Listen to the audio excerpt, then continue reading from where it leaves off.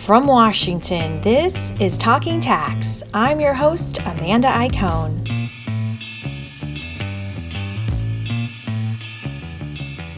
Well, they did it again. The Internal Revenue Service announced this week that it would, after all, extend the tax filing deadline to mid-May, giving individual taxpayers a 1-month reprieve. But it's mixed news for taxpayers and their accountants alike. The profession has been buried under recent changes to the Paycheck Protection Program and is still wading through guidance related to tax relief provided in various stimulus packages. Still, the narrow extension will only prolong a tax filing season that never really ended last year, with 2019 returns still waiting to be processed. Next week, we'll get back to our 2-part series looking at the 2020 filing season as a whole. But this week, we wanted to focus on this breaking news and understand what it means for tax pros and their small business clients. To do that, we spoke with Scott Berger, a principal with Kaufman Rawson in Boca Raton, Florida, where he works with entrepreneurs and high net worth individuals. So, what was your reaction when you heard the news yesterday that the tax filing season deadline would be extended? Relief or frustration? Sort of in the middle. As a professional and working long hours since it seems like the last 2 years of tax season, didn't want to extend it much, but having an extra 30 days from a professional point of view and time to work with our clients and provide accurate extension numbers was sort of a relief. So it was somewhere in the middle. Looking forward to a vacation. Hopefully you weren't somebody that was planning to take a vacation on April 16th. I've learned better over the years. Never go away right after that day. Well, so where does your firm stand at this point? Were you and your clients behind? Were you triaging your clients? What's the status of your tax season work at this point? It's pretty much what it's been throughout my career. Early part of the year, January through April is always crazy, triaging as we go, but it's part of the life of a public accountant. So, we were moving through. Fortunately, we're a large firm in many areas of expertise and practice lines. So we've just been going for the last year plus. Well, I wonder about getting the information you need from your clients. I mean, CPAs can't start work until their clients send in their documents or their records to calculate their payment or possibly a refund. Which of your clients are having the hardest time this year getting you their records? Is there a particular size of business or a particular industry that's struggling?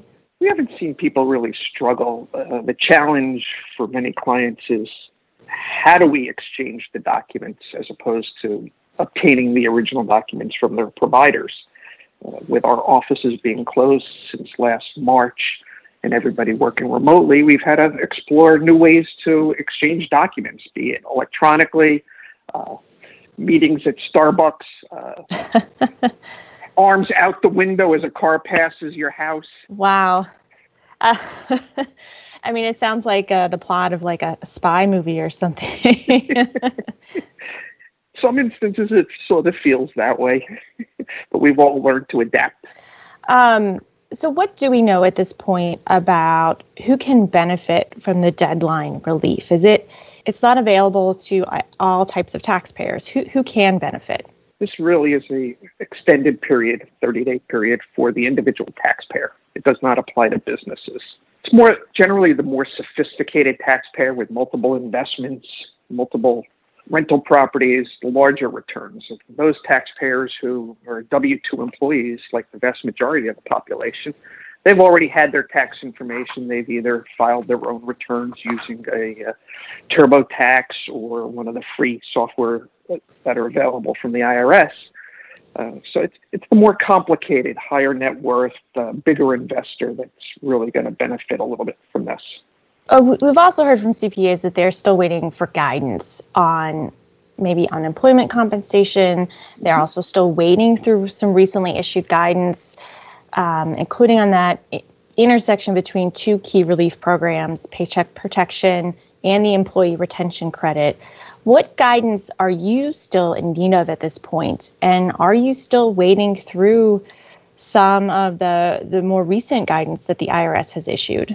we are waiting for some guidance related to some of the most recent changes, specifically related to unemployment benefits and the tax-free benefit of the first $10,200.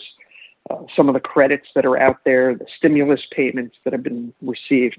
Fortunately for us, most of our clients don't fall into that category. Not many were on unemployment. Not many are getting a lot of these credits. Even though if you read, about 90% of the population benefits from this.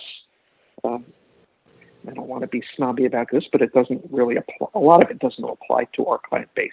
I mean, so were your clients going to be filing extensions regardless? We wondered a good majority of them, though. Yeah. Our tax season usually goes right till October. Okay. But they still have to make estimated payments, even if they do extend. That is key. And this extension does not provide for additional time to make your first quarter 2021 estimated tax payment. That is still due on April 15th. This will give you an extension of 30 days to file your return or to make your extension payment, but it doesn't apply to your 2021 estimated tax payment. I want to ask about conformity, because one of the questions we're hearing is whether states will also adjust their filing deadlines. You know, just because the IRS extends its deadline doesn't mean that will apply to the states. I wonder how you manage that, especially for someone who may have tax obligations in multiple states. That's a challenging problem. Each state sets their own deadlines.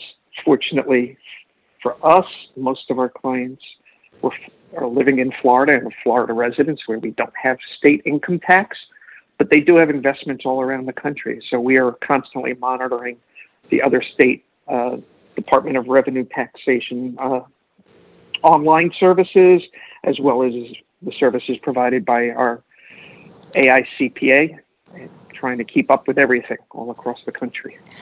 So one and done does not apply to your clients. In other words, they'll have to file multiple returns in different places at different times, potentially. Potentially, yes. The larger, more sophisticated clients that have investments around the country are finding that the states are in desperate need of tax dollars and looking for these investors in all their states to file their returns and pay their tax. I wonder, too, about firm revenue. The extended tax season last year also postponed when firms could collect revenue for their filing season work. And that was a contributing factor to the huge demand for PPP loans among accounting firms last year. I wonder, is that a risk here this year? There's definitely a concern for our practice, and I'm sure other CPA firms, especially when a significant portion of your revenue comes in a concentrated period, and extending that period out will spread that revenue across the year. We're going to continue as a firm to push ahead as if April 30th is the deadline and try to recognize that revenue where we can. We may have to take some measures and do more advanced billings and progress billings than we normally would, but there will be some effect for sure. Many clients will say, I have an extension, and human nature, people like to procrastinate. They sure do. I'm guilty of procrastinating when it comes to paying my taxes. Talk about the IRS backlog. Returns from last year are still waiting to be processed. There's been error notices that have been sent out. Checks that have been sent are waiting to be deposited. This was an issue that the American Institute of CPAs raised with the IRS when it originally called for a filing extension. How are 2019 tax filings affecting your clients this year? Of course, we're talking about the 2020 tax season, and there's still paperwork waiting out there from last year. Yeah, there's still a tremendous backlog. The commissioner of the IRS recently came out and indicated that the backlog had been cleared and the trailers had been emptied. Don't know what that means. We're still dealing with many issues. Erroneous notices, as you mentioned, refunds being held up. I mean, the IRS has been attempting to do a great job of reducing the amount of tax fraud and refund errors, but a significant number of clients are still waiting for refunds from 2019's filing. Getting through to the people at the IRS has been extremely challenging. Much longer than normal delays on the phone. Correspondence, IRS computers love to spit out notices every 21 days, and they're telling you it takes about 90 days to respond to a notice from their end, and you usually get a follow-up that says they need additional time. It's not been a pretty sight. There's a lot of frustration on behalf of both the taxpayers and the professionals in trying to resolve these issues. So, Scott, I wonder what the next week is going to be like for you. I mean, normally we would literally have a month until the deadline. Does this change how you structure your day? Who does it return you open and start working on next? Like, walk me through what's next for you and your team. First things first, it's another cup of coffee, more long hours. It's not going to change anything. As I said earlier, we're directing our team to move ahead as if April 15th was the deadline, both to get the work cleared and service our clients the best that we can, B, to recognize the revenue and improve, keep our firm's cash flow going. And inevitably, there'll be some that will benefit from this extra 30 days. I mean, it seems like a long time, but, I don't know where the last year has gone, so I'm sure the next 30 days are going to go just as fast. Well, thank you so much for joining us today, Scott. We really appreciate it. Scott Berger is a principal and tax accountant with Kaufman Rosen. Amanda, thank you very much for your time. You can find up-to-the-minute news on the latest tax and accounting developments at our website, news.bloombergtax.com. That website, once again, is news.bloombergtax.com. And don't forget to tune in next week for the final half of our two-part series on the 2020 tax season.